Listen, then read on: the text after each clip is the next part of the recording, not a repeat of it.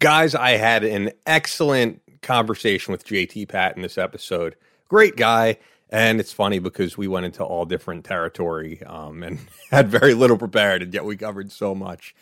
So I think you guys are going to enjoy this. I listened back to the last episodes, as I always do. I'm the one doing the editing. And I realized, wow, we went really long with the reads that we have.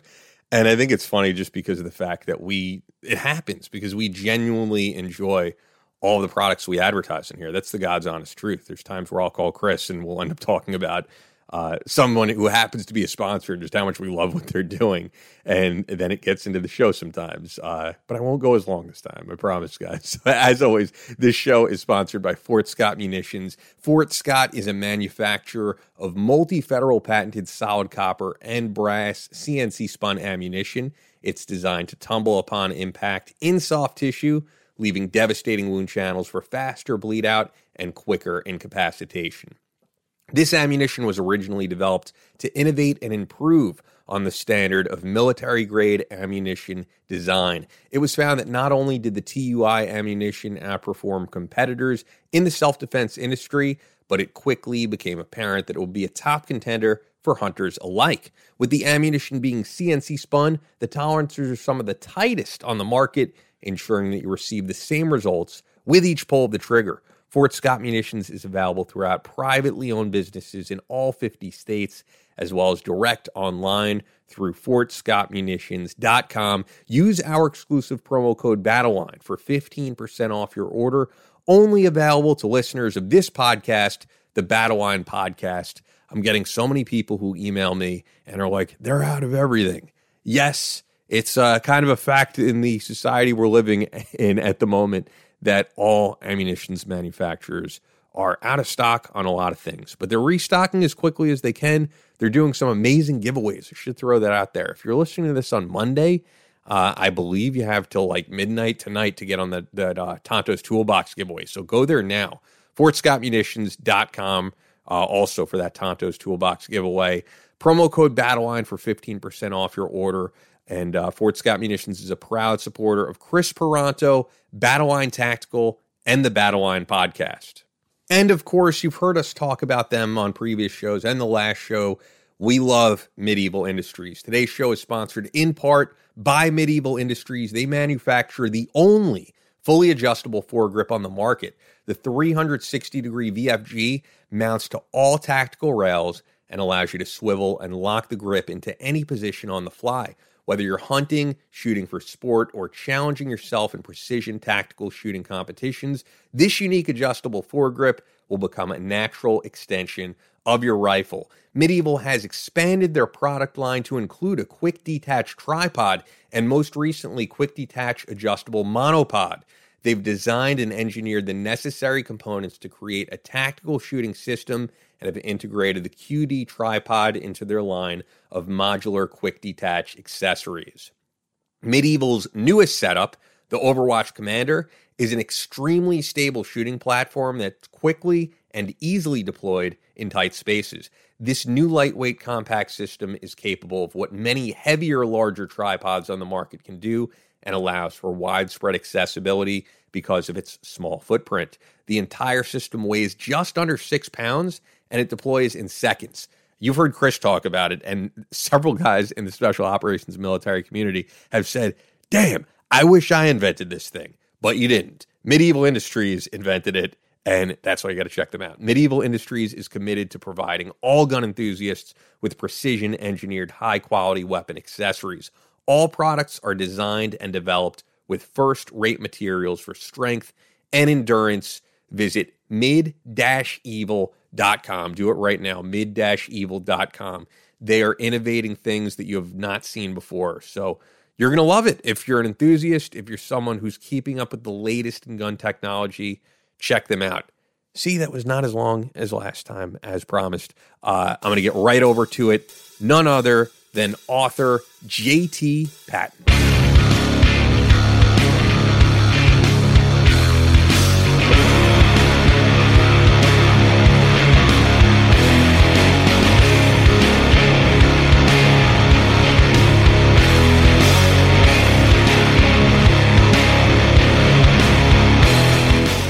From Omaha, Nebraska to New York City.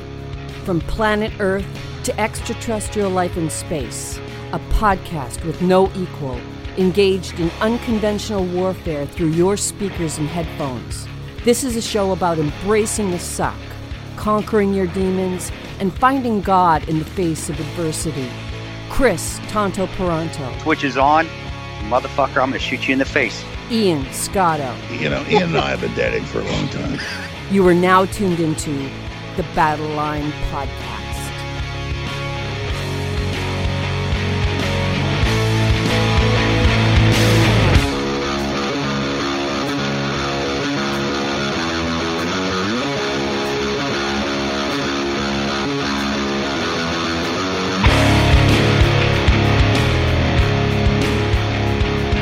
The switch is on. Battle Line Podcast. JT Patten on the show, intelligence contractor with government intelligence for many years, military special operations community, not veteran, but working in the intelligence field with people in special operations. Always have to be very clear on that. Very much so.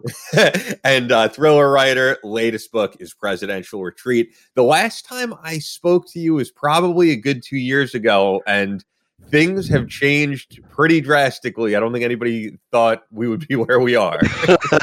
No, it's been unusual for sure, but good to see you again.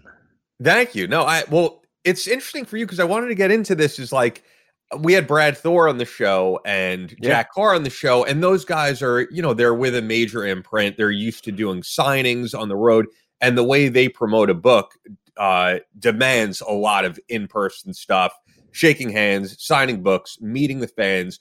For you, this is only part of what you do as a career, although you've written many books. So I'm wondering, has it affected what you do at all? Because you're still pumping out books and continuing to write.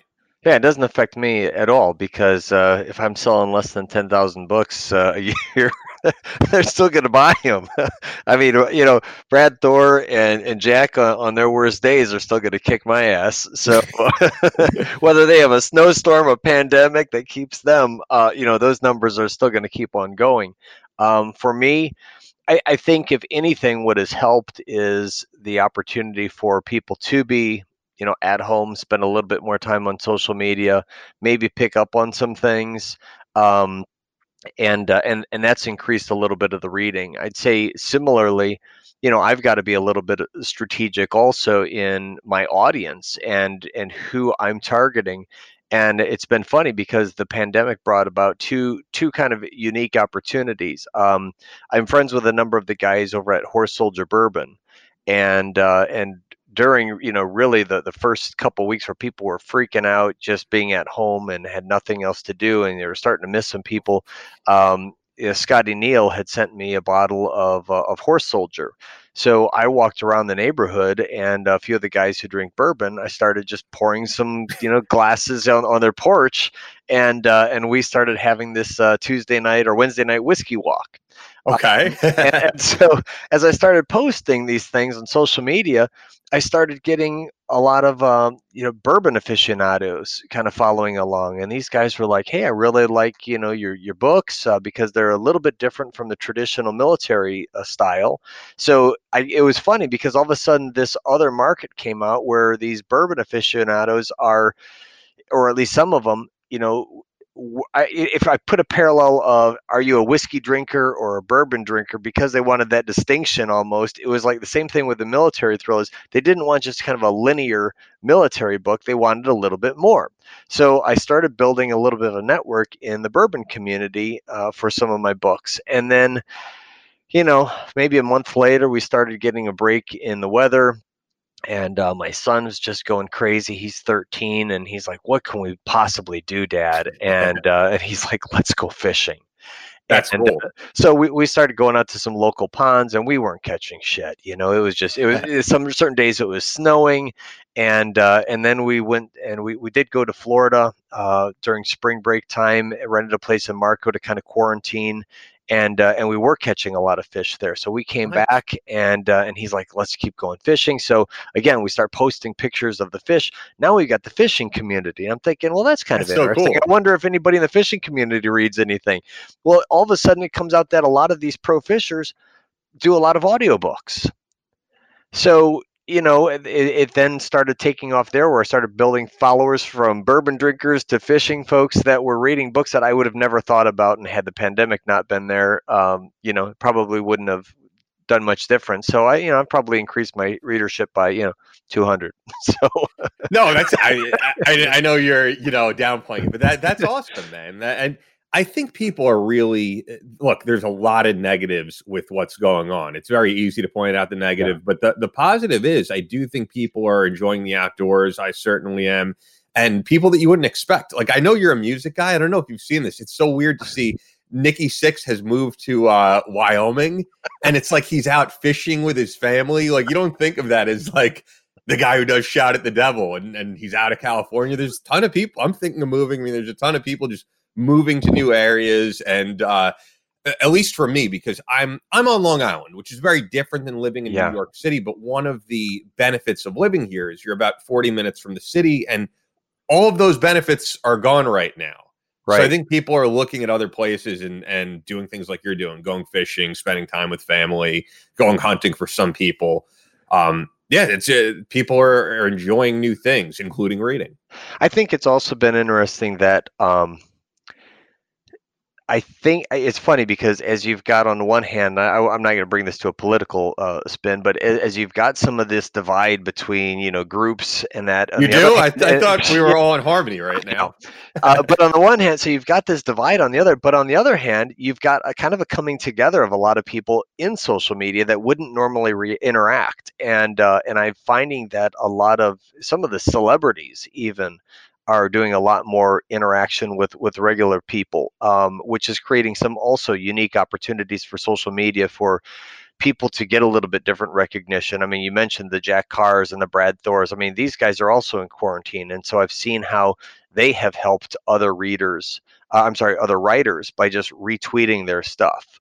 I had just the other day, I got a follow from Morgan Fairchild, and I was like, boy, the 12-year-old in me would just be ecstatic, but it's just weird things like that, how you can just have some of these interpersonal connections too, for people experiencing the same thing, no matter what their, class is, their trade or anything like that. Well, and I also think books like yours are an escape from everything. There's only so much news we could all consume, which is all everybody is doing. And people need an escape from that. Your books are certainly an escape. They're not political. They're not partisan. Yeah, a lot of rainbows and unicorns in my book to cheer up the day. So yeah, I would say that that has been by design a little bit, to go a little bit nonpartisan, because I think behind the walls sometimes it really doesn't matter, and that's what I was trying to convey. But it's also reflective of me too. You won't see much of that on my postings on social media, because I don't get involved too much with the political commentary and getting all frazzled and things by that. Which is probably the right thing to do. I mean, we spoke about it with Brad Thor, because for a moment Brad Thor was like very involved in the political stuff. And I mean, I think books like yours or even his, you want to appeal to everybody on the political spectrum. You don't want to alienate people who want to check out what you do, because there's people interested in the military thriller, black ops genres from all walks of life.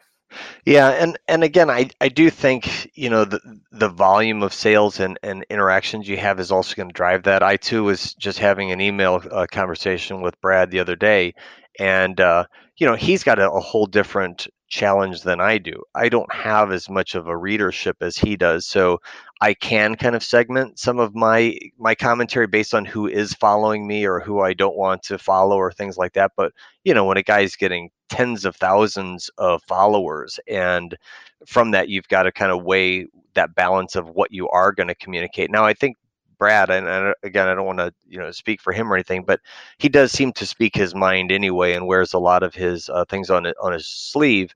And so I think I feel like a little bit less lately, though. Because remember at one point he was like, "I'm running for president." I'm like, all right, I don't know about that, but either way, I think that people know what they're going to get, and he's true to himself. But I think some other folks probably are struggling a little bit with that. I don't know, how Jack is dealing with some of his increased visibility and how any commentary he makes may come out. But again, I think he keeps things pretty close to the vest also there from a political standpoint.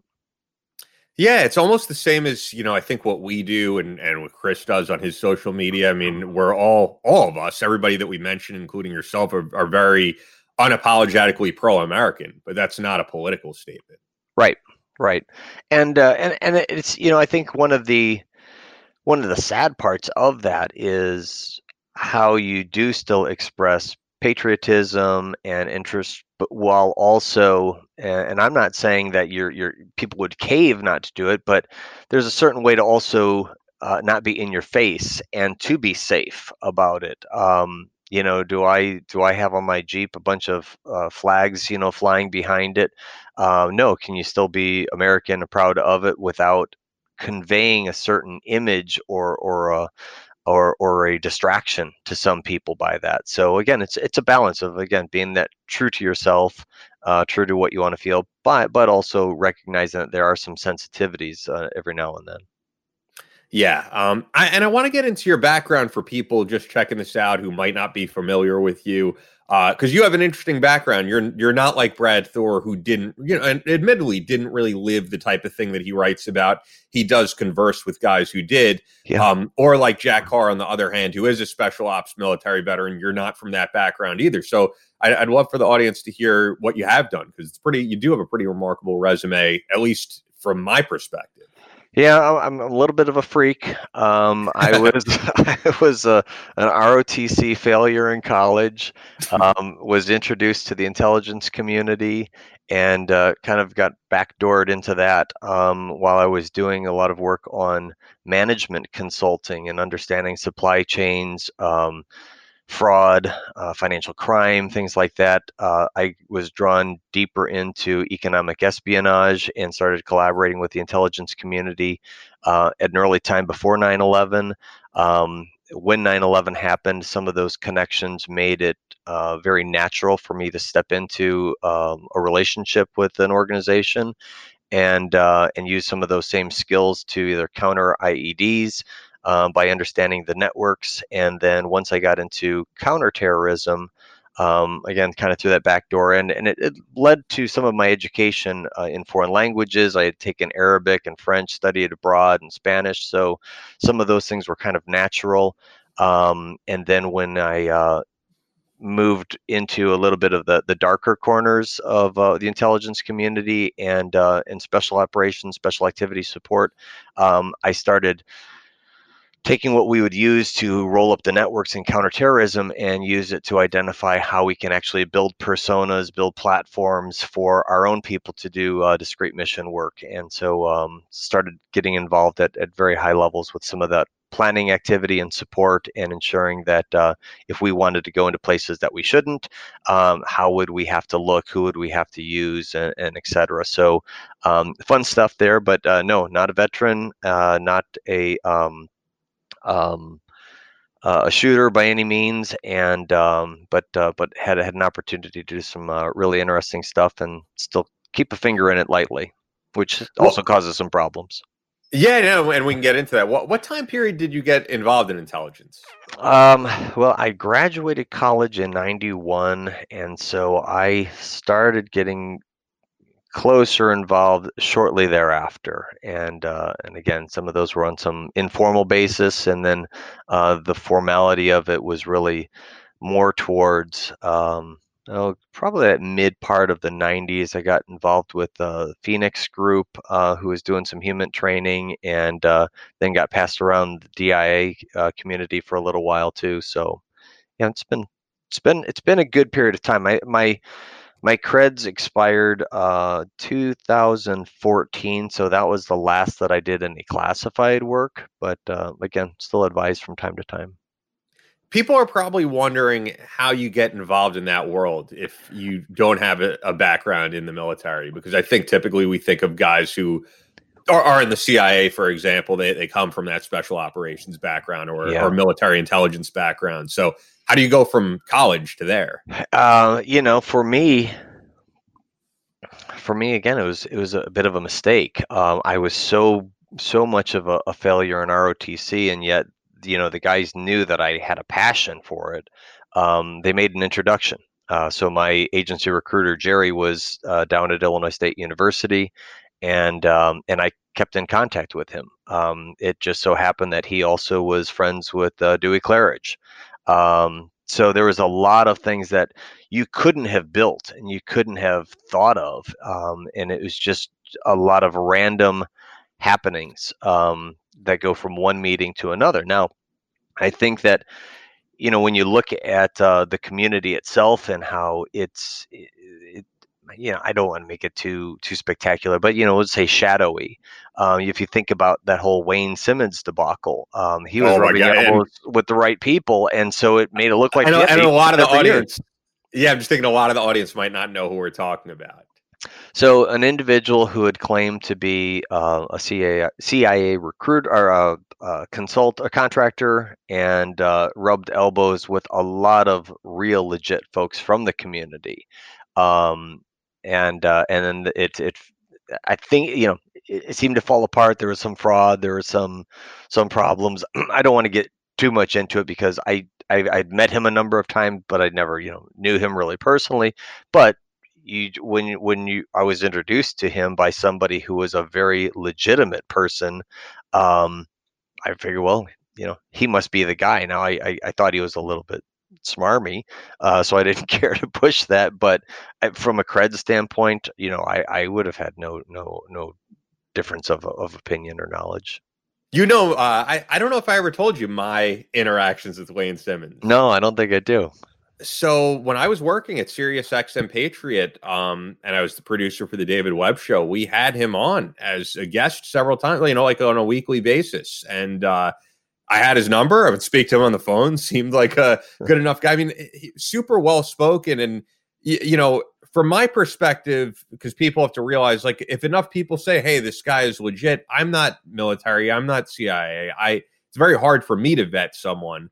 But you look at a book that he puts out, and it has like a Donald Rumsfeld quote on the cover. And I believe the quote was literally something like, Wayne Simmons knows what he's talking about because he's been there and he's done that. And it's like, all right, well, that's good enough for me. I'm not necessarily a fan of Donald Rumsfeld, but he's certainly a legit guy in the community. And then you learn that this guy was an advisor for the war in Iraq. He was able to fake it to that extent.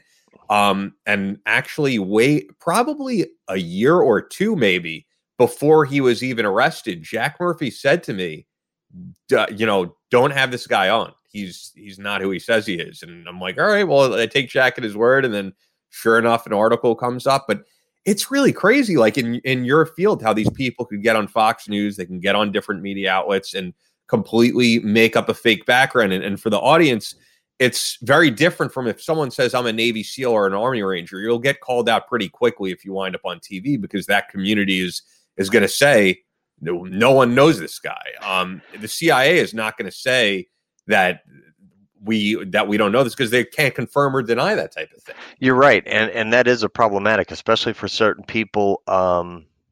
Like myself, who have done some things, but you're not necessarily released to be able to talk about it. So there's kind of these winks and nudges, and people who know you can make introductions.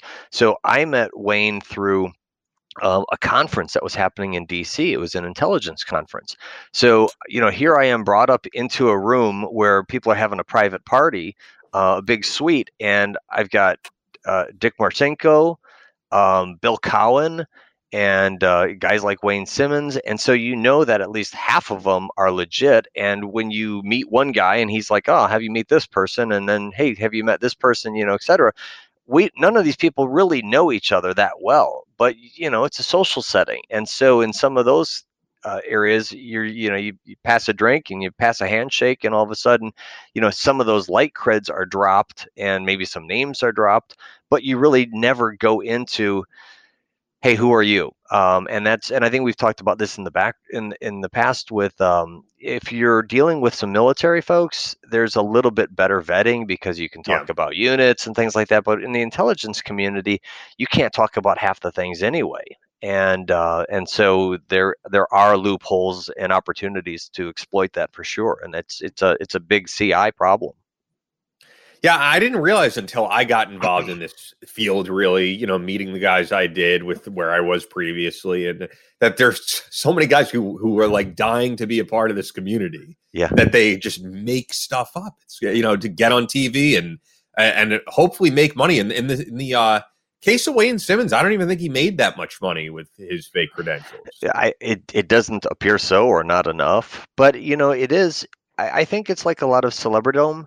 There are certain people that are just in awe of celebrities and want to interact with them. Same thing goes true with the special operations community, the intelligence community, and there's a lot of people with clout and money that can do it. I'm thinking in particular of a political wife that I know.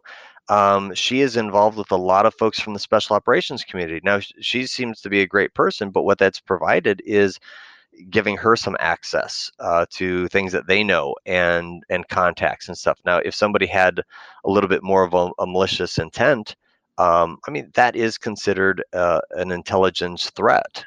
So, especially if somebody like that is talking to other people. So, it's in a time where you need to be keeping your mouth shut. I mean, it's always been the case with this, but people are people, and if you can't necessarily even retire or leave the community and get some benefit from it, sometimes the only thing you can do to make some money is to release a little bit of that. And I find that that's been convenient for a lot of people in the writing community, where they can put their creds out there and say, hey, this is who I am. But for those who can't or won't, that can provide another challenge. You've got this experience, you want to be able to put it out there, but again, you don't want to put it too much on your sleeve. I don't think I've gone too far to quote unquote exploit some of those things, but you have your background and that's what you want to be able to share it, but then you're kind of pulled back for a lot of other reasons as well. Yeah, there seems to be kind of like two different camps on what you're talking about. I think there's people who say, hey, we need to have these books out here. We need to talk about what we do, at least what we're allowed to, because it gets young people interested in what we're doing, in the next generation of CIA analyst or the next special operations military veteran. And then there's other people who are like, the amount of books we've seen in the past 10, 20 years, it takes away, and even less really with the SEALs, especially, it takes away some of the mystique of this community. Yeah, it does. And I don't know where the right balance is in there.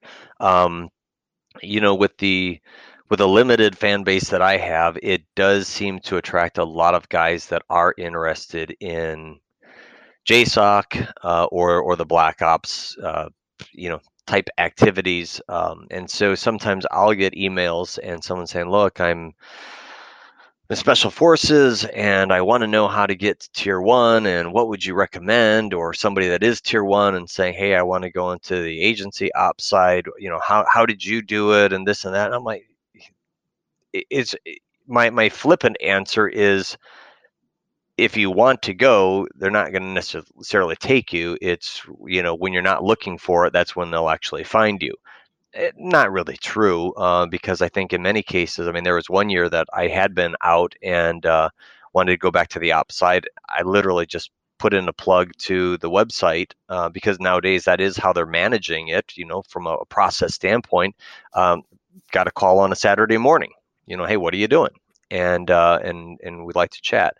So I think that the same opportunities are out there for other people, but again, it depends on what that motivation is. If somebody's just thinking they just want to be doing things dark and spooky, and they want to, announce that to everybody and put that on their Facebook page that, hey, does anybody know how I can get in? You're probably not going to get in.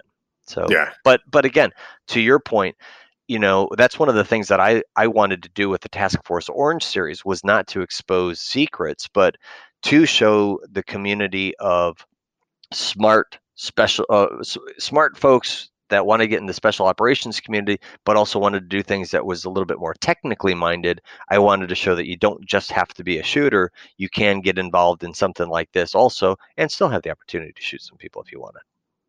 Yeah, I like how you just threw that in there. And I definitely do want to get into the book, but what you were saying was funny with, guys putting stuff out there. Did you see, because I interviewed him previously. Did you see the whole thing that happened with that guy Gregory Wong a few months ago? I remember hearing the name, but no, I don't know enough about it.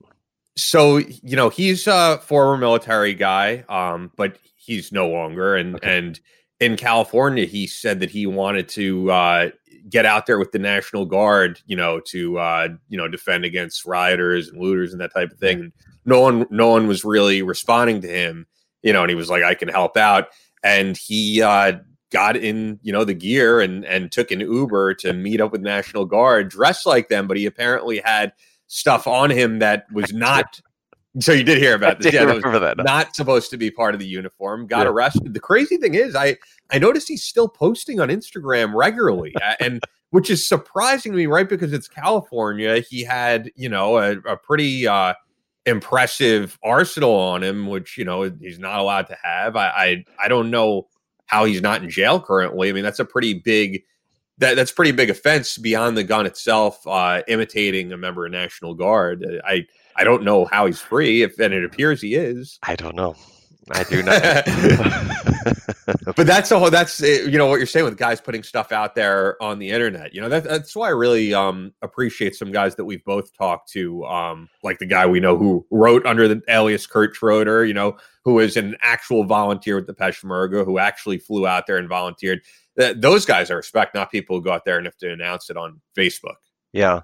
It's odd. I mean, it was even a challenge for us in our selection and recruitment from work that we were doing. Is how do you find a person that is actually doing what you need them to do, but that isn't advertising it? Yeah. And so even when you would get, and so, in that case, you have to stay with a close community and find out, okay, do you know somebody? Do you know somebody? Do you know somebody?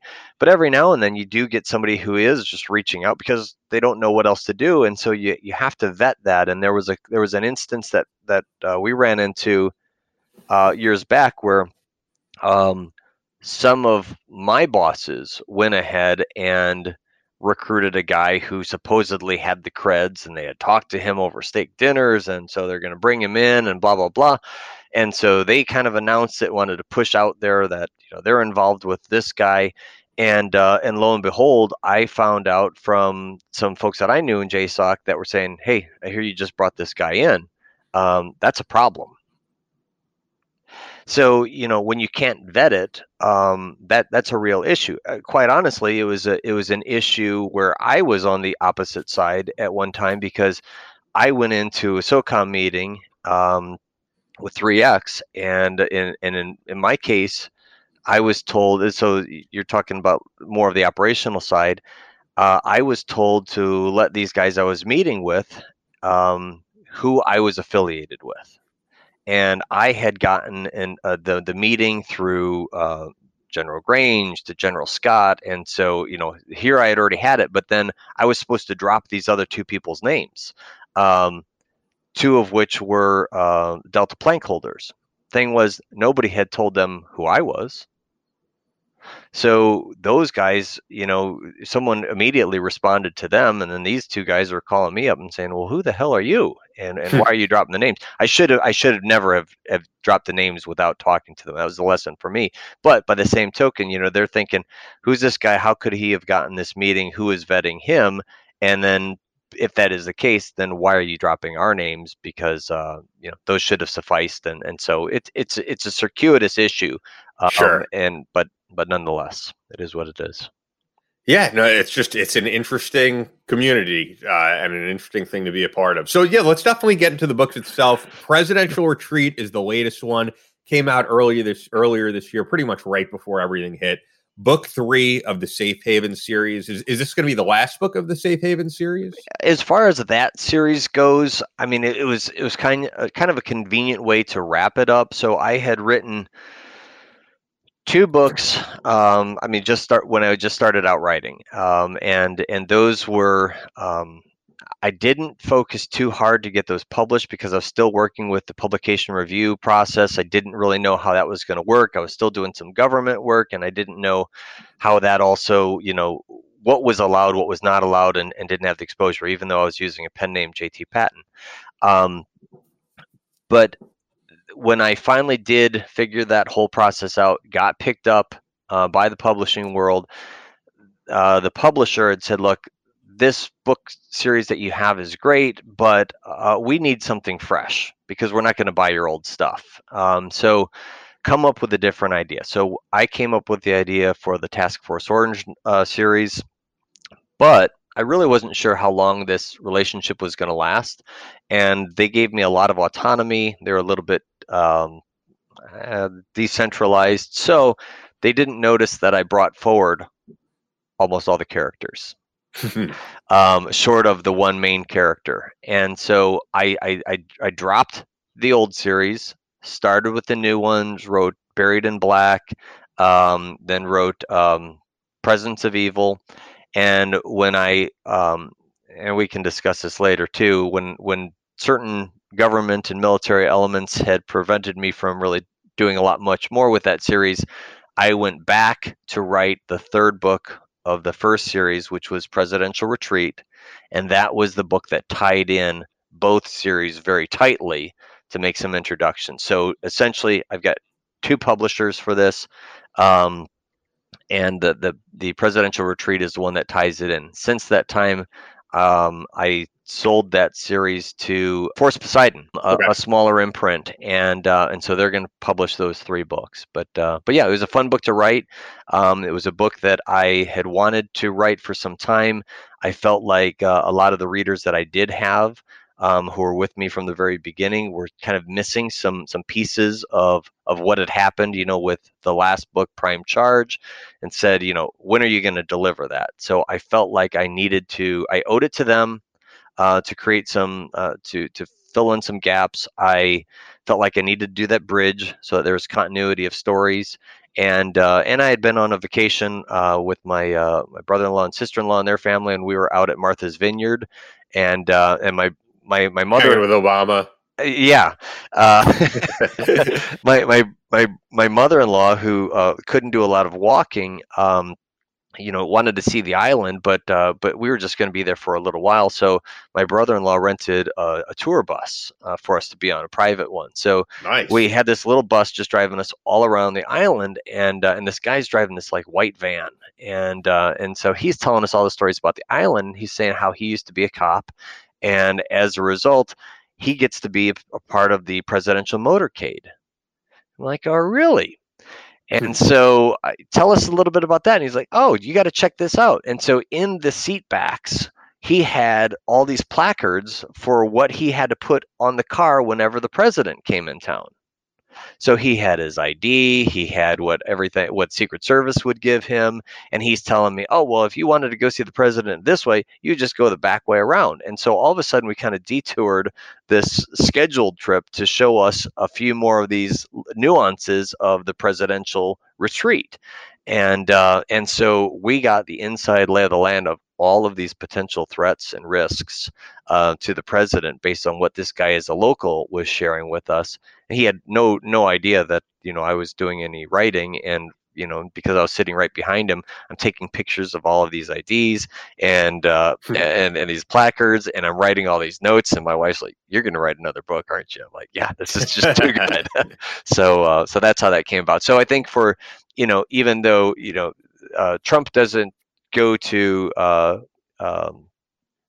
Martha's Vineyard, and you'd never wish any will or ill will on any president. For those presidents that go, this is kind of an interesting viewpoint of really how I think you could exploit a lot of fissures in these things. And so that's what was fun for me, is taking that research, taking the characters, but looking at something that is a potential risk, and how to show that. So it was a fun book to write. I feel like I ask this a lot when we have authors on who write series books, but for people just getting introduced with you, could they pick this up and get started, or should they start with the first book in the series? No, they could, and that's also, they could pick it up. There's some little nuances, but honestly, one of my weaknesses, I've got a bad short-term memory these days. I can hardly remember the characters' names from one to another, short of a couple of the main ones. So I do have to do some recapping, in the books just to make that story flowing, because I can't remember if I wrote it in the last one. I'm not about to reread the whole thing just to write another one. So there are bits and pieces, but I think that it's entertaining enough um, to be able to pick up either one, and they're fairly fast reads. So you jump into that one, or same thing with the Task Force Orange ones. You could jump right into that series without having read the first one. But if you read those two, enjoy it, then you can go back and start from the beginning. Did you always have the desire to be a fiction writer? No, no. As a matter of fact, this is kind of an interesting story. So, one of Brad Thor's good friends was one of my good friends, and so it was through that relationship that uh, Brad's friend Sean ended up being one of my main characters, because he and I had made a bet of who could actually write a book. We were both avid readers, and we were just talking one day about how so many people are making a lot of money in this space and don't necessarily have the insights that we have, and maybe we should do it. So like I said, we made this bet. I started writing and realized that there was a whole hell of a lot more to writing than just having the inside knowledge, and quickly realized that I was out of my lane, and compared to the other great writers in this space. But so I've had to learn it. And so I think that the other thing that's kind of interesting for my readers, and I get this as feedback a lot, is those who started with book 1 and have made it through book 5 and stayed with it, was like, by book 4 and 5 you actually kind of figured out a little bit of this writing thing. So I think that's kind of interesting too, and maybe a footnote for those who start with books 4 and 5 and then go back to 1 thinking like, can this guy even put together a sentence? I had to learn 2 different styles. So writing fiction novels from having classically trained intelligence community writing and DoD writing, as well as consulting community writing. So I've had to learn from business writing, intelligence analysis, and then convert that into fictional type of prose. While I'm still doing the work in those other things, it kind of jacks with your head, and I think sometimes you can tell that I don't have necessarily the talent or the experience that a lot of others do, but I'm getting there, trying.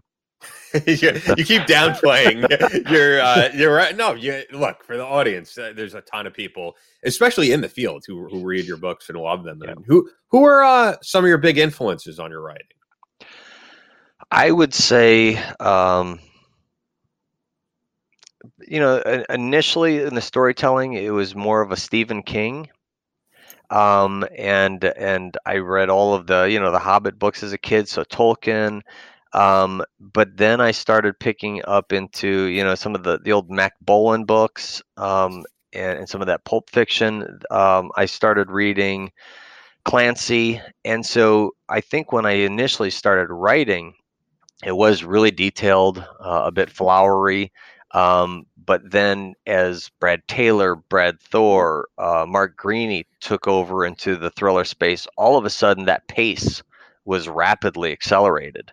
And so now, here I'm trying to learn how to write from what I've learned, and now all of a sudden these newer guys were changing the landscape of it. They're killing Ludlum, and some of the classic writers of espionage, because all of a sudden you had this fast pace that was meeting today's interest. And so while I'm learning to write, then I had to kind of revise it and then kind of find a balance. And I think even now, as I'm shifting over to a little bit more suspense, it's kind of going back to the King type style of a little bit longer. If you're vested in an escape of a story, here it's going to be, I'm not just going to accelerate it because of the fact that you probably don't want 250 pages, of detail. You just want shooting and body count. That's true. For the audience, you were kind of telling me before, there's professional reasons you're switching over a little bit more to suspense. Yeah. A little bit disappointing. So as we've alluded to, I have to uphold obligations to the intelligence community. And so anything that I write, even if it's fiction, has to be reviewed. So my first books were all reviewed by CIA, and then they had to be passed over to NSA and DoD. I didn't have a real problem with the agency, and I know that they've got a lot more flow, so it started to take more and more time. And then came the Task Force Orange series, and I think they kind of shit the bed with that one, and freaked out a little bit of just the topic. I didn't have as much direct experience into that, and that what I didn't put in there, but they kind of moved the goalposts on me. So here the technical rules are: before you let anybody see anything that you've written, so your first draft, you need to submit it to the agency. And then in my case, depending on who else I worked with, they would then send it to another intelligence member agency. After that was all approved, then you could finish your writing, resubmit your final score to them, and they would approve that. That worked out great because DoD's requirement was submit to us the final version that you're going to publish, and we'll review that. So it took a long period of time, but it still worked. And after I got the CIA approval, then I could actually have an editor take a look at it, and then they can clean it up and have DoD. And once they gave me the thing, then I was out the door. Now with the TFO series, because I was involved with a number of those components, agency passed the first review jurisdiction to DoD, or DoD requested it. So think about that. I have to show the final copy to DoD, but the first copy to the agency. But if DoD is accepting it, then they're the ones that would say, no, you can't send it to us yet because we have to see the final copy before the intelligence community does. So what ended up happening was this was taken over a year's time because of the way that I couldn't finish it. I couldn't finish writing it. I couldn't share anything because of the obligations, and then they would take a year's worth of time. So I wrote one book under that type of a, kind of a duress, pain in the ass. And the second time, it had gone beyond a year. And I'm like, guys, what's going on? Can you give me anything? Can you give me any feedback as to what the agency has reviewed? They said, no, we can't do anything like that until we've had our final review. But it prevented me from giving them a final review. And I said, what's going on here? And the guy, kind of in an aside said, look, it's too sensitive of a topic. So you've got the agency that's a little bit pissed off about it just because you're still writing stuff. NSA was pissed off about it because even though I had changed the names of things, it was still some of the technical things were still things. And then, of course, the JSOC component was a little bit pissed off because of the very nature of them wanting to keep it secretive. And even though I wasn't exposing so much, the very nature of SIGINT and the tradecraft and the locations and things like that were too close. So the guy said, I got to be honest with you, you could expect your next book, if you write it, it could take you a couple years to get it back. Jeez. Yeah. So, and does it really take that much time? No.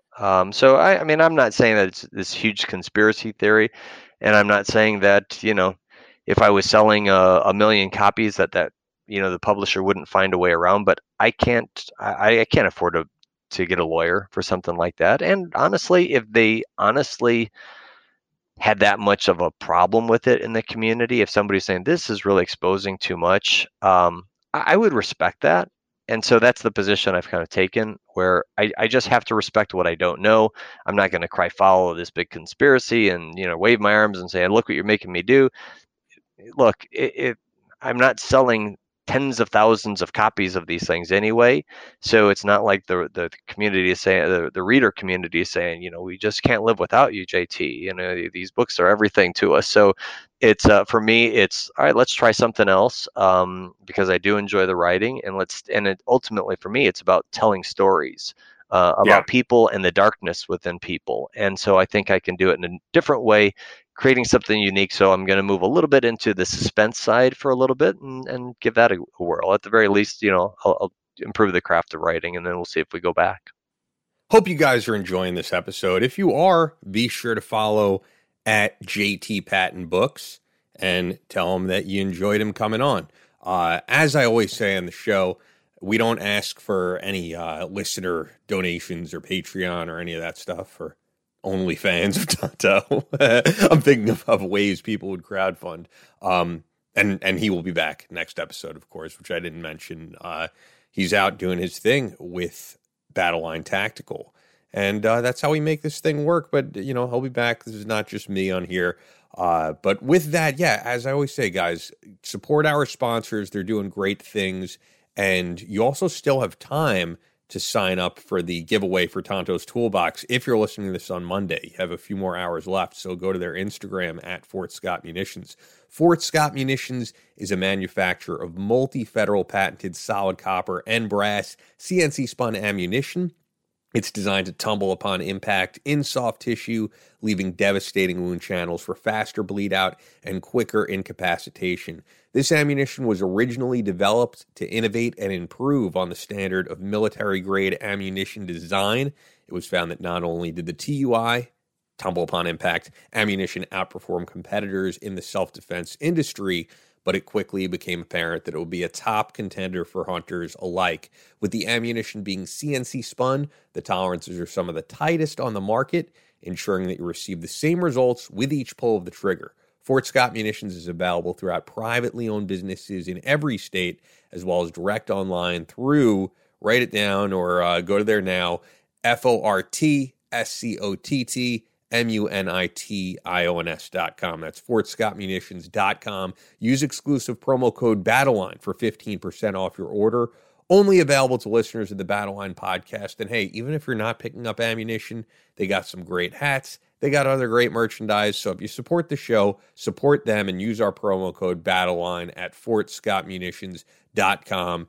And it shows them that people who listen to the show really support what they're doing. And it helps keep this partnership going. Fort Scott Munitions is a proud supporter of Chris Peranto, Battleline Tactical, and the Battleline podcast. Let's get back to my friend, JT Patten. You saying all this is likely going to make some people want to check out your previous work and be like, what was so secretive that he was being censored for? So. I will say, and I don't know, I'm not too much of an ego person, but I will say that if you like, the thought of drones and SIGINT and Big Brother surveilling and domestic ops, as well as the foreign ops and, the Task Force Orange element, nobody else has written those books, a series just like it. The closest ones was the Activity comic books or graphic novels that had come out. Those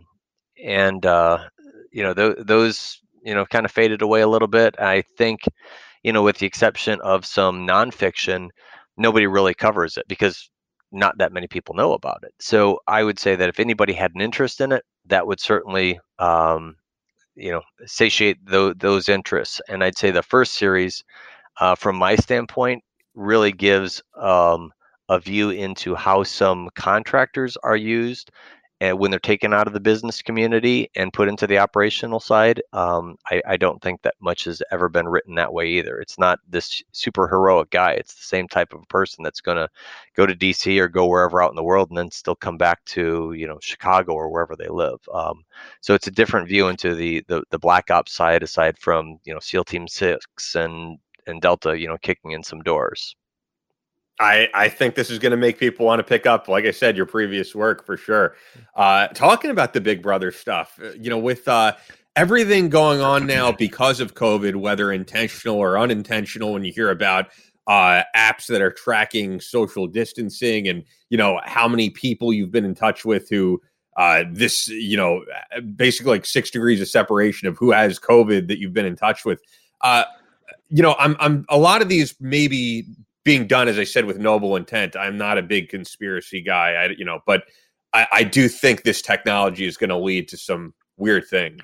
Yeah, I think so too. I'm a little bit hawkish when it comes to social surveillance. But that's just, kind of where my nature and interests are. And, I'm okay with some of it because I guess I was on the opposite end. But now that actually my professional side, I'm a cybersecurity advisor. because I see all of the breaches that do occur, most of the time we can't keep up with protecting the technological advances. So as much as we are going to do, potential surveilling and the tracking and monitoring stuff like that, where is that data going to go? And so that's concerning. And I think that's similar to this suspense book I'm writing that deals a little bit with genetic testing and where that data is stored.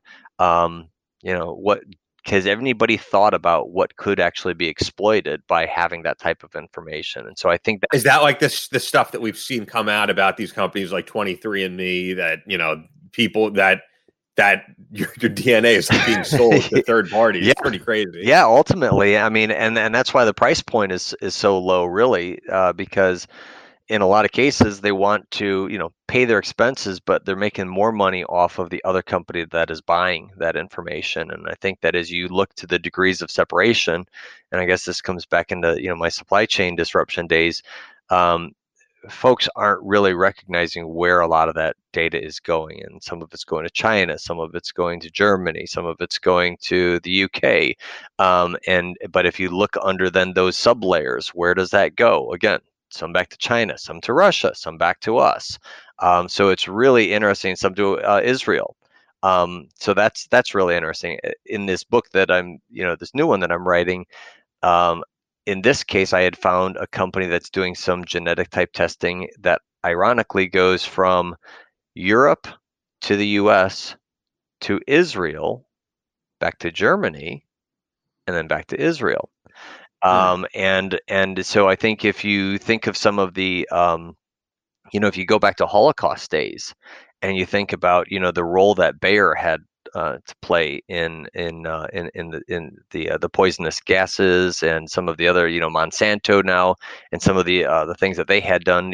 When you think of your traditional Roundup weed killer that's coming from Johnson's wax, well, if you follow that supply chain, it goes all the way back to Nazi Germany. So when you do the same thing with the genetic testing, it's interesting to see who some of those old players and new players are and what links they actually had. So it's pretty scary stuff. That is absolutely crazy. When people were doing the whole DNA testing thing and it was a big craze, I was pretty skeptical. I mean, I've personally never done one. And a lot of the information you find out, you're like, I kind of know this. I remember like my mom did it. I know my mom is pretty much 100% European, Ashkenazi Jewish. And that's what we found, like German, Polish. There wasn't anything new there. Yeah, I did it because for me, I weighed the risk and I weighed the curiosity. And for me, what are you going to do? And is somebody going to? Did you learn anything new though? Were you part Native American or something? Or? Well, that was funny because there was a time, and it was at the very beginning where it showed that I was like 1% North African. And so I thought that was kind of interesting. But then as you look through the traits, and because most of I'm like 75% Scandinavian, Northern European, no surprise there. But if you looked at some of the points where it said that I also had some bloodlines, it ended up, little bit of England, little bit of France, little bit of Holland. And so you can kind of follow the route of where traders were going, the Danes were going. And so it falls into the actual story of what you would expect to see. But I thought that was kind of interesting. Yeah, but you just have me thinking now with all this because I've heard about the basically third party stuff, but I wasn't aware of how many nations this type of thing is being sent to, and also that when you do the backstory of the companies involved, that is some scary shit. Yeah, it is. Yeah, and I also think there's people more cautious of what the government is up to, and then there's the people more cautious of like what private enterprise is up to with our data, with our private information. Yeah, I mean, I had been, my data had been exposed through the OPM things, which really sucked because my in-laws are foreign. They had immigrated here, decades ago, but yet it still had a lot of their personal information because it had all my data from my background checks. So, that type of exposure is really scary. Notwithstanding just everyday citizens. So I don't know. I think depending on the use, but it's just getting so pervasive. Like right now, if I think about my social security card, number getting exploited, like, whatever, it's already flapping out in the wind. So it's just a lot more vigilance on our part, and a lot of, different ways of, dual authentication, et cetera, yada, yada. And we're just, thinking, okay, why do you really need my data? But then, there's that aspect of it of chances are it's already out there anyway. So really, what is somebody going to do with it? The price of personal identifiable information is going down because it's become such a commodity. PHI, the personal health information, also, what used to be, a couple $100 for a packet of that information is also going down. So it's, it's been so exploited. How much value is there really to it? And it's only, to that nefarious thinking of what that actually could be. I mean, we think about COVID and all of the conspiracies about, genetic engineering. Well, what if, through these 23andMe's, they did determine what type of a gene was most susceptible to allowing these receptors to open, get exploited by COVID, and can we wipe out everybody that's got red hair, or a certain gene that might be, attracted to that, So I think those type of things are pretty interesting, but also pretty scary. Yeah, for sure. Technology, there's always that double-sided edge to it. So you said you're working on a new book? Yeah. So again, work in progress, and to me, it was somewhat interesting. I'd always promised my kids that I would write something that they could also read, and may have interest to. So in this case, it's about an old Nazi who had been double crossed so that he could get some genetic treatment before he was to hide Hitler's gold. Some problems happened there, and he ended up leaving the camp. He was leaving Auschwitz, and ended up leaving with a number of refugee Jews. And so they took him in, started working with Mossad, and he ended up being a bit of a Nazi killer. And going around. But now, as those days were ending and his list was done, he meets this boy who has Down syndrome. And based on his knowledge of genetics and what he needs and what he thinks maybe this boy needs, there's some kind of interesting conflicts that arise as also people recognize that this old Nazi is still alive. So, a little bit still of the espionage, a little bit of some of the tradecraft things, but I think it then also talks a bit about humanity today, and is there true love? Can this boy, who one would look at as disabled and has a number of afflictions, but yet because he has this true love for a true human being and sees him for who he is there hope amongst the hate? And so I think that'll be kind of interesting to see. But then I'm also a shady bastard, so somebody's going to get screwed over.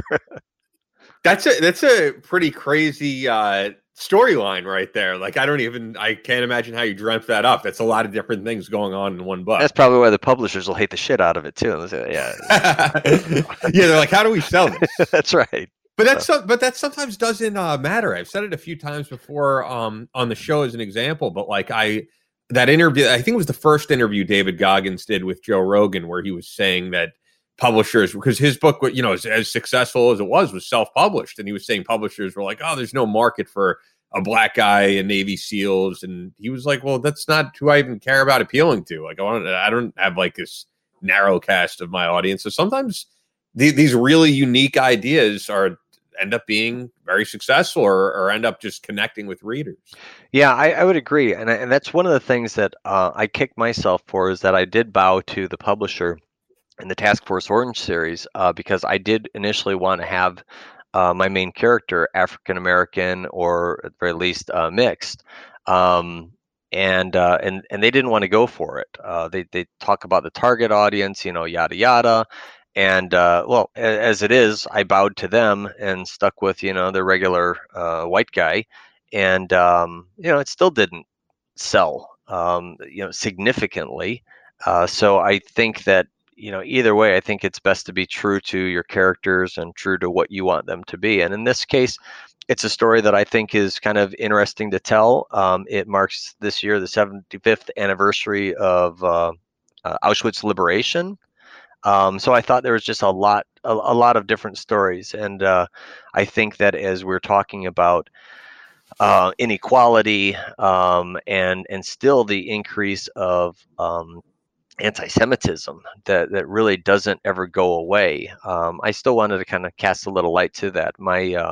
I grew up in pretty much an all Jewish neighborhood, and even though we were, Christian Reformed, and so I lived around a lot of Holocaust victims, and so it was just, something, again, kind of a part of me. So whether it gets published, whether I self-publish it, as I've said scads of times before, I'm not making millions off of it. So as long as I've got to do the day job, just have some fun, and maybe somebody will enjoy the story.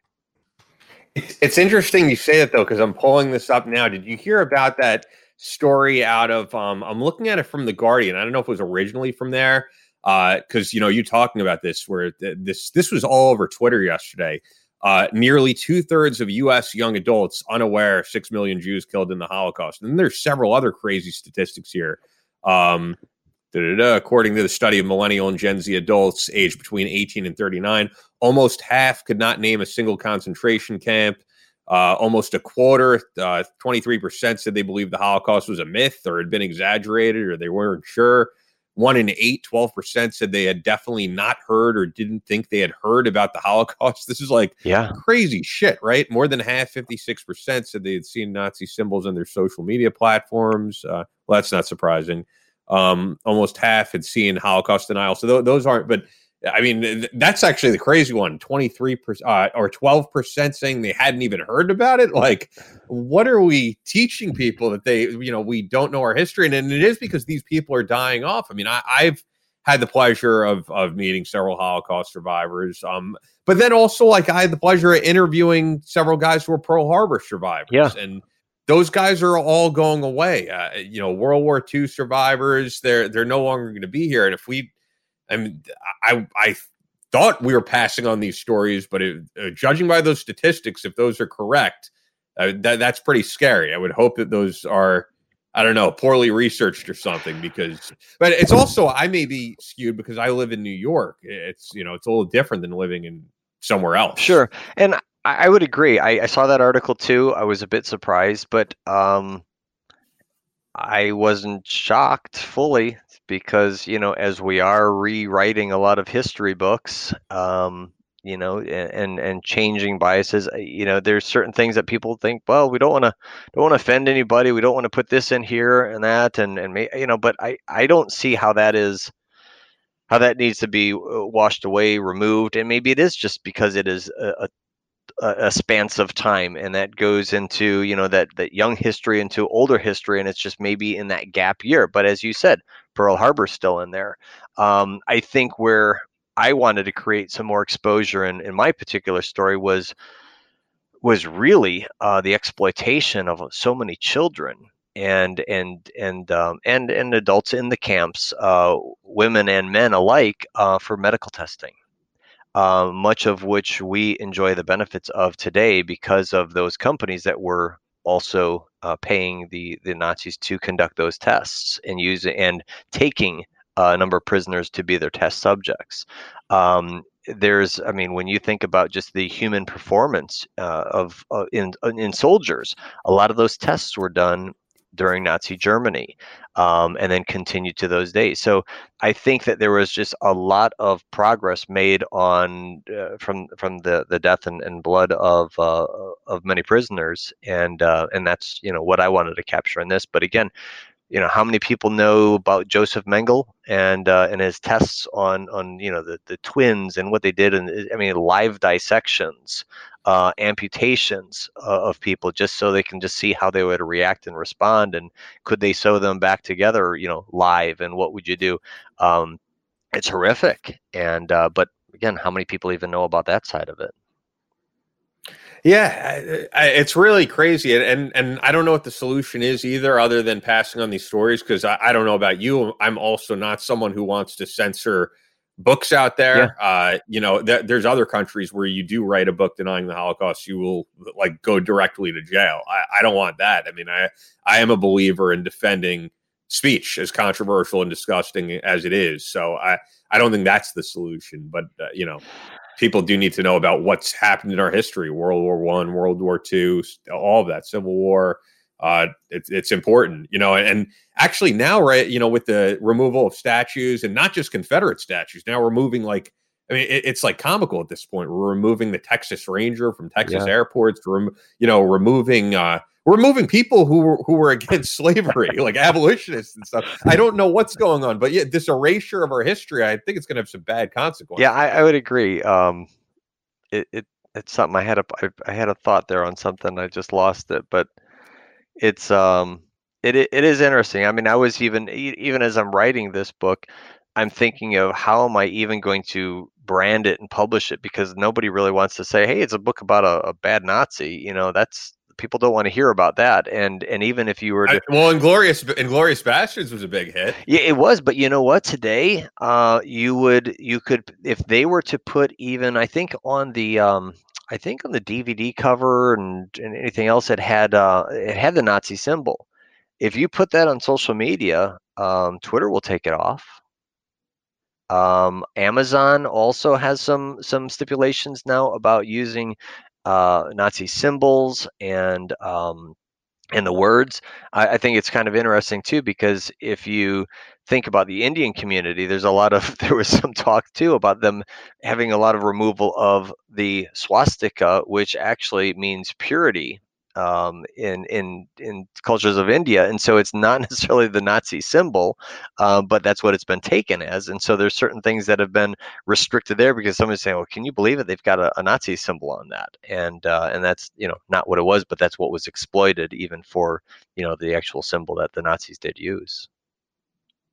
Yeah, no, I've seen that around too. But once something is shown that as like the landmark. The example of modern day is so fucking stupid, but that Pepe the Frog thing, like the guy who created it was supposed to be like this funny comic, and somehow it's become like linked to white supremacy. Right. So yeah, we're living during very weird time, and like I said, I mean, I don't agree with the whole censorship of media. I mean, I've personally bought books that are very controversial. I when I heard about Tim McVeigh's inspiration from the Turner Diaries, I was like, I want to read this. Just out of pure curiosity. So I'm not someone who wants to ban those type of books. At the same time, I do want people to know what actually went on in history. Yeah, it's sad. I was just looking here today. I'm just looking at my shirt, and I've got some Nordic runes on there. That's even being exploited now by people saying, well, that's just for Aryans to put on, and so they're almost hijacking the Viking type things, and everything is on the military extreme. We'll see till Valhalla, everything. I'm just a dumb Swede, and so, but it's sad of how things are getting hijacked or exploited. But then people don't follow the history to understand what these things actually are, and then recognize that it's really quite benign. I got to send you that video that comedian Kyle Dunnigan did. Of I don't know if you know him. He's put up so much funny stuff with all the stuff going on right now. Like it's a trailer for like a fake show of this guy who put up like a minor offensive tweet, and he throws himself into a wood chipper, and a group of like female scientists puts him back to life to make him like the most sensitive man today, and he goes back in time and cancels people. You'd have to see it, but it's really funny because it's just such a parody of what's going on now that that's good. The theme song has something like what was appropriate today was not appropriate years ago, and it really is crazy. The whole I'm thinking of something else now that's sort of related, but just if someone said the wrong thing 10 years ago, 15 years ago, they're canceled. You can't grow as a person. You can't change. You can't learn new things. We have to remain pure to what our ideology was when we were, I don't know, 18 or something. Yeah. And that's been really eye-opening to me. even with the Black Lives Matter and just an increased sensitivity of younger kids, it's raising three kids, one of which is in college now, and then my youngest is 13. Um, there are some certain things that we will say, as having grown up when we did. I never necessarily grew up with N word, but certainly the R word, came about a lot, and we didn't mean anything by it. But yet, as you're understanding, and because there is more talk about the sensitivities, those things come out, and so there are times when I might say something, and the kids are like, Dad, you can't say something like that. And I'm like, I just said, like Chinese food, or something, or it looks like Chinese food, it's not a disparaging remark. It was noodles and it had a water chestnut in it or something. Like, yeah, but just because it's that, it doesn't mean it's just Chinese. I'm like, come on, but there's limitations, and I'm finding out, some of those boundaries too, and wanting to be sensitive and appropriate also. And in some cases, they were mindful of, just certain remarks that are inappropriate. But you're also, as we said, although not a military veteran, you're from that military community where I think nothing is meant to be offensive. These are just the way that guys, especially in that community, talk. It's never meant to be, harmful. I mean, I don't know. I'm not a fan of the whole censorship of everything in language. There is something with intent. There definitely is a difference between, if something is done with the intent to really hurt somebody. It's very different than just throwing some word out there. Yeah, and I would agree with it, but I think the one thing that I have learned is that as a white male, I probably am not the best judge of some of those, of those terms or words or jokes or something like that, because I've not necessarily had to deal with that or been impacted by it. I have my kids are mixed race. My wife is Indian, and there are just some things that I guess if I had married somebody else Caucasian, I probably even wouldn't be sensitive to some of those things. I mean, there was a time, right? It was right about the time that Trump was elected. I'm not saying that there was a direct correlation to it, but I will say that during that certain period of time, I feel that a lot more people were emboldened to express certain things verbally than they might have been otherwise. And I feel that, but I also saw it at that time. So I will throw a little bit of data analysis into it, and just instead of just an opinion. But there were times when they would just call my wife an Arab, and in a derogatory manner. It's just not saying, "Oh, are you from the Middle East or something?" And so there's that point where, and even I used to travel to Alabama with one of my college buddies. His wife is Hispanic, and my wife and his wife at one point, they're like, "All right, yeah, but we want to stay on like kind of main roads." And we're like, well, why? What's going to happen there? Like, you don't know what it's like when we actually go into some of those stores. And you're right. I don't. I don't hear some of those things. I don't see some of those looks and that. And so I'd say that's part of what's also been a good time out of, okay, a little bit of awareness. Maybe I had a little bit more than many others just because of my personal situation, but it is a little bit reflective though, for sure. Yeah. And right now I think we're just living in a time where the pendulum has gone so far one way that we're going so far in another direction, and there has to be some type of middle ground between all of it. I mean, going back to the removal of statues that shouldn't be removed, certain ones probably, you could make the argument should be. But yeah, it's we're living during a very weird time. This whole quarantine situation, it's been really crazy. And I know I said in a previous episode, it's like we went from trying to fight this virus to fighting each other. I don't get it. Yeah, I mean, it's it is a shame. I mean, it's almost like we as a people, to be able to come together, have to have a diversion of something really horrific. I mean, we just passed the anniversary again of 9/11, and there's no shortage of pictures out there showing of everybody coming together during that time, either to rebuild or to support one another. And so when you look at, okay, what happened at that time when people were saying thank you and bringing water bottles to a police officer, to the point where they started dumping that water on a police officer. It's there's obviously reasons of those things that have happened, but as you said, some things have gone to the extreme. And so how to get back together and how to have a unifying force. And I don't make many political posts on my social media, but I had put one out not too long ago. I guess it was on 9/11, the night before, saying I don't really care who we end up with in this election, as long as somebody will act presidential in a way to be viewed as a leader, to have the capability to unite people, to calm fears, um, to be that father figure of a nation, to create some healing, and to be able to lead with a form of an integrity of which we would like to hold ourselves up to. I was thinking the other day about this, and thinking of some of my bosses, and thinking of are these the two people that we have in this country that's still the best that we can put forth? And I think a lot of people ask that question. Where are some of those people who do look like a natural leader to us? And one of my best bosses was Dave Grange, and General Grange, and the guy could just walk into a room and command a good amount of authority. It wasn't a hard ass. I've also had the hardest laughs I ever had with that guy. But there's just a certain thing about how people carry themselves, how they communicate, and some of their experiences. And so I think that for us to heal as a nation, and for some of this to get behind, I do think at all levels of local government, state government, and federal government, I think that we do have to um, emerge again with a type of a leadership, a face of the nation, and of the people that can also be that um, chief citizen. And I think that's important for the years to come.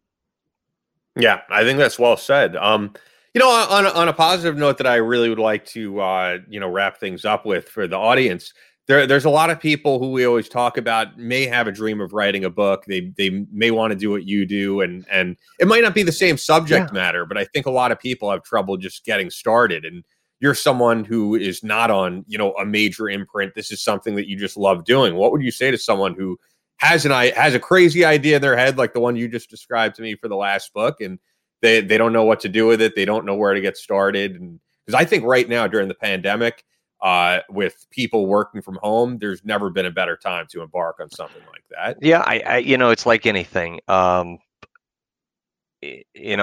just had my physical the other day, and I'm overweight, and so what do I need to do? I have to lose at least 20 pounds. Well, how am I going to do that? I have to take that first step.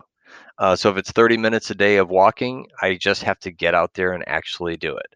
And the same thing is true with writing. Can you become a writer by still thinking about it and telling everybody about your story that you're thinking of in your head? No, get off your ass and start typing the damn thing. It's not necessarily going to look pretty, but put your words down and commit to it and do it regularly. The one thing that I have learned is, just like anything, you can't master it without doing it regularly. You can't go out shooting, once a year and be a good shot. I'm out there, fishing with my son, and I had forgotten so much more that I had ever been taught. And so I had to relearn certain things just about even the type of fish and the climate and the barometric pressure. The only way I can do it is by just being out there on almost a daily or weekly basis. And the same thing goes true with the writing. You've got to be writing daily or almost daily for a bit of time. Probably the best resource that I've ever read or heard on audio is Stephen King's book on writing. And it just talks about the craft of just getting off your ass, doing what you need to do, be uncomfortable with it. And then once you get something, then go to the next stage. I'd say, I'm pretty tolerant of most people and things, and I empathize with people. But, when I see folks that have put a lot of blood, sweat, and tears into writing their story, and then are are so frustrated because they can't find a publisher, they can't find an agent, and I see them playing, for a year upon year, and then going to a writing conference. Oh, I didn't meet anybody, and I didn't get to do this, and blah blah blah. You've got the opportunity to go out there and self-publish it. Yeah, more than So ever. who cares if you didn't sell 100,000 copies? You probably were going to anyway. Maybe 10,000. Yeah, if that's why you're in it, That's then, right. then it's like the wrong business. Yeah, for sure. I see the same thing. Like, there's people I know for like 2 years. I'm going to start this podcast. Like, Chris and I came together, honestly, last August, because it may have been August or September, because he was in New Jersey for a speaking engagement. We were like, let's start this thing. And by November, we had a show up. It should not be rocket science. No, it's just whatever you're going to do, do. It's, you want to start golfing? Well, you better get to the range, take a lesson, get out there, try it, swing. But, and you may find that it's not what you actually want to do once you learn that you have to put the commitment in. It's one of the things that I recognized this summer was, if I wanted to still spend time with family, still want to do what I needed to do, I couldn't write as much because it is a commitment. And so to do it for at least a few hours a day, well, we're all together during COVID, does Dad just want to be even further isolated from everybody? No. So I didn't write much this summer.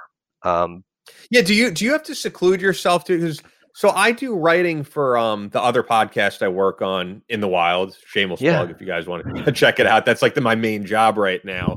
I write a lot of the stories, and I usually don't write them from home. I go to Starbucks with my Chromebook and I write it. I do have to be away from people. If I'm here, there's too many distractions. I had Frankie Palmieri from Amur on the show, the metal band Amur, and his music is extremely dark. But when I talk to him now, he's like a very positive guy. He's in a good place, but he's like, yeah, I have to kind of get into a very dark headspace to be able to write this shit, and I don't know if for you, if you're around your loving family, if you want to write about these like dark black ops topics. Yeah, no, I don't, but I also find that my writing time is usually, my best writing time is from about 7:00 at night to 11. So with our schedule, that just also doesn't work. When I used to write though the most is when I was on the road. I mean, I was on the road a couple hundred days a year in some cases. And so, there was a year that I was in New York City for, I think it was like 170 days. My favorite place to write was in Lower Manhattan on Water Street. I love writing in Francis Tavern, and a couple of those other smaller places. I like to write in a bar. And I usually, I like to have at least 2 to 4 beers while I'm writing during that period of time, have my dinner.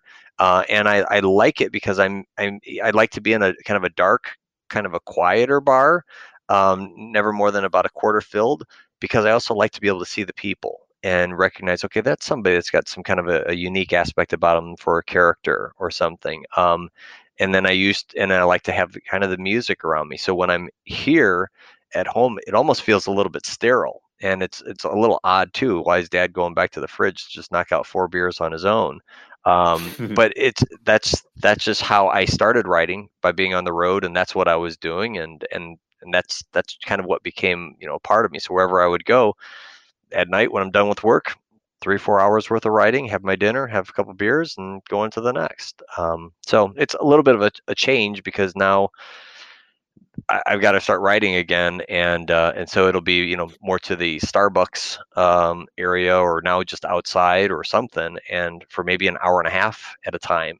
So I'm gonna have to adapt and kind of relearn some of that, but still gotta put the words on. I noticed for me, when I'm in the zone, fully focused, I could just keep going, whether it's writing or editing, this type of thing. And then there's days where I completely just slack off and I don't get anything done, which I think has happened to you, because I've seen your posts on Instagram where you're like, I got no writing done. Yeah, no, and that's actually the cool thing with right now, because like I don't currently work for a major company. Like, I haven't worked for SiriusXM in years. I get to make my own schedule. So like, there are the days where I intend to get work done and I get nothing done and I want to kick myself. But then the next day I will be in the zone for like 8 hours straight, being like, I'm knocking this out. And it's good. I love not having a traditional work schedule or having to answer to anybody above me. If the work gets done, it gets done. It doesn't matter if, when the weather was nicer a couple of weeks ago, if I spent the day at the beach and then the next day got all the work done that I should have gotten done the day before. Yeah, I agree. I do think though, for me, I mean, look, I have to do my day job whether I want to or not, from 7:30 until about 7 o'clock at night at times. Damn, that's commitment, man. That's just what's going on. And so, I may have some breaks in between and may take a kid to a soccer practice or mow a lawn or something, but ultimately that's about what I have to do. If I was fortunate enough at some point to be working again with a publisher, I don't think I would ever have a problem being able to, fully commit again, putting in the hours to do what I like to do. Because I do really enjoy the writing. It's just that part of that capsule of when I do write is after I've also had a long day. So if I'm tired from a long day, do I really want to get up 4 hours earlier before my day starts to do that? But if this was the only thing that I was doing, I'm sure I'd be able to adapt pretty quickly to a new environment and a new way of having to get that time in, that right now has just been based on environment and stuff like that. So if there's big... That's true. That's true commitment, though, that you're working like a 12-hour day and then working on what you love doing. I know I already said this quote in a podcast before, but it always resonates with me. Like, the artist David Cho did this great, a really long podcast about just his journey into art, and very motivational in his way. If you go on YouTube and look up like David Cho, How to Be a Master of the Universe, it's up there in segments. He didn't call it that. I think someone reposted. But what he said that I always think of, and it's very like harsh the way he put it, but he said, like, if you're at your 9-to-5 job and then you get home, you want to smoke weed, you want to watch The Simpsons, play video games. He's like, I get it. All that stuff is very tempting. He's like, but you're not a fucking artist. He's like, a real artist, it does it. Inspiration, no inspiration. They're going to go home. They're going to create. They're going to make sure they get something accomplished. Yeah, I can see that. And I guess I'm also... I didn't realize it until, now that I'm older, that I must have always had something that I had to be doing and kind of put myself into it. For those, short weeks or so that I got involved with the bourbon stuff, that's all I kind of wanted to think about. Like, oh, I wonder if we can come this, and I'll spend maybe $30 on this bottle, and see somebody will, pay for me to drink their bourbon and say something about it. And then, nice. I got a Jeep, and then it's like, I want to modify this, and I want to add this, and I want to add this. So I guess I do tend to fall into something pretty heavy once I do get involved with it. Didn't realize it. I think that's what keeps life interesting, though, being like a real fan. That's right. And so it's to be, I think that's the best way, just finding something that you enjoy and then just pouring your heart into it so that you can just fully enjoy it. And I think that as I'm, now fishing season's about over, and, kids' activities are ramping up again, and I'm starting back with writing, I know I'm going to have those days where my wife is going to look over and like, really, you really need to be on the laptop again. You've been on it all day, and now it's another few hours. And it's like, yeah, I guess, because if I wasn't doing that, I'd probably find that there was something else I just needed to pour my time into. Yeah. And you're going to have this, all this series of books throughout your life that people are going to continue to read. And that's your legacy, more so than probably even your day job, I would think. Sure. So once again, the latest book is Presidential Retreat, which came out earlier this year, book 3 of the Safe Haven series, jtpattenbooks.com, at jtpattenbooks on Twitter, on Instagram. I feel like every time I talk to you, I mean, this is the first on this podcast, it's always a really good conversation. That's great. For the audience, we didn't have like many topics planned or anything, and I think we covered a lot. I had no idea we were going to get into like DNA, and I'm just shooting the shit with my buddy Ian. That's all. And I really do feel like when you say my buddy, like you're a friend of mine, man. We somehow have yet to meet in person. You're one of those few guys. Usually everybody I've spoken to, I've met at SHOT Show or something, or they were in New York at some point. I have yet to meet you. We have to make it happen. And it's meet you and Jack Murphy. I know, and it's funny because I'd meet Jack up for some beers, at his house or around the city or something. But I guess it just never worked out. But we'll get it going as soon as I'm traveling again. Yeah, we'll make it happen. I mean, I can tell you right now, there's no reason to be in New York. There really isn't. Was there ever?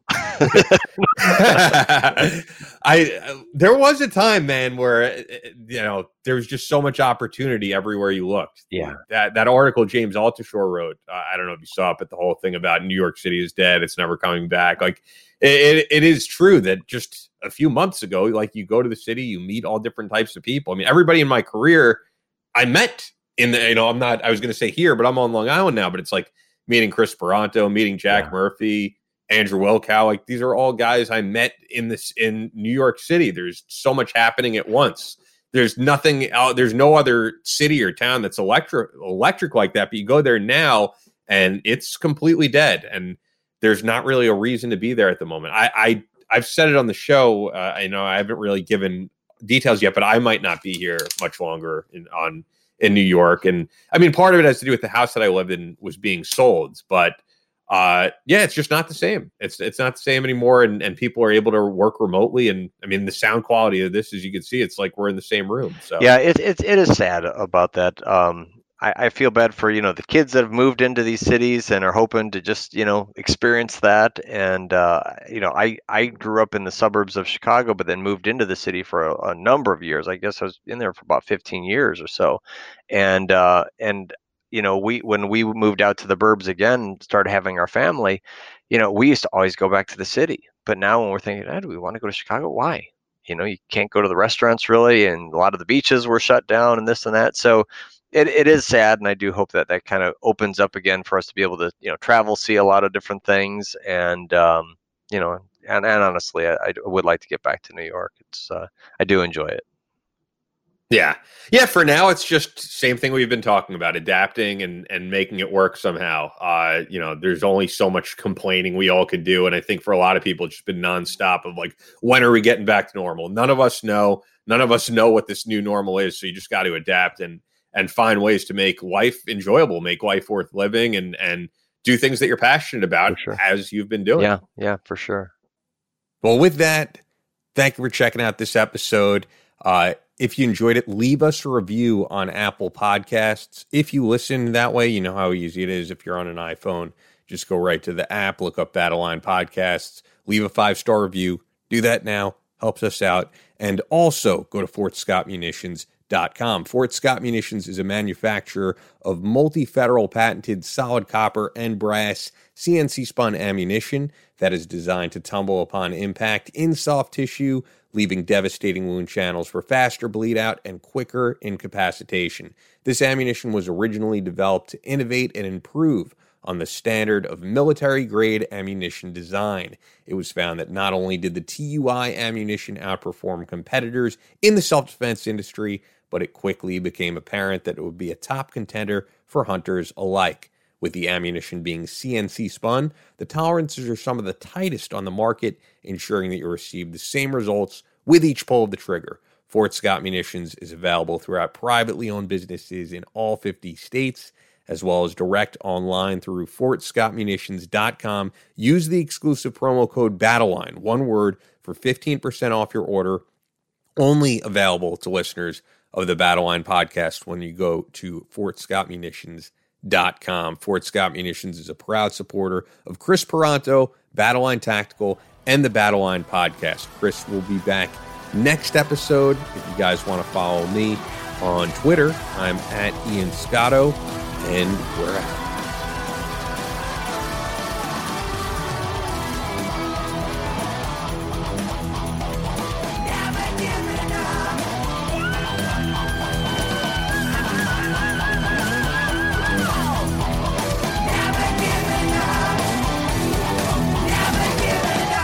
That's all for this episode of the Battle Line Podcast, but we'll be back on Monday with more American Straight Talk. Until then, be sure to follow us on Instagram at Battle Line Podcast and on Twitter at Battle Line Pod.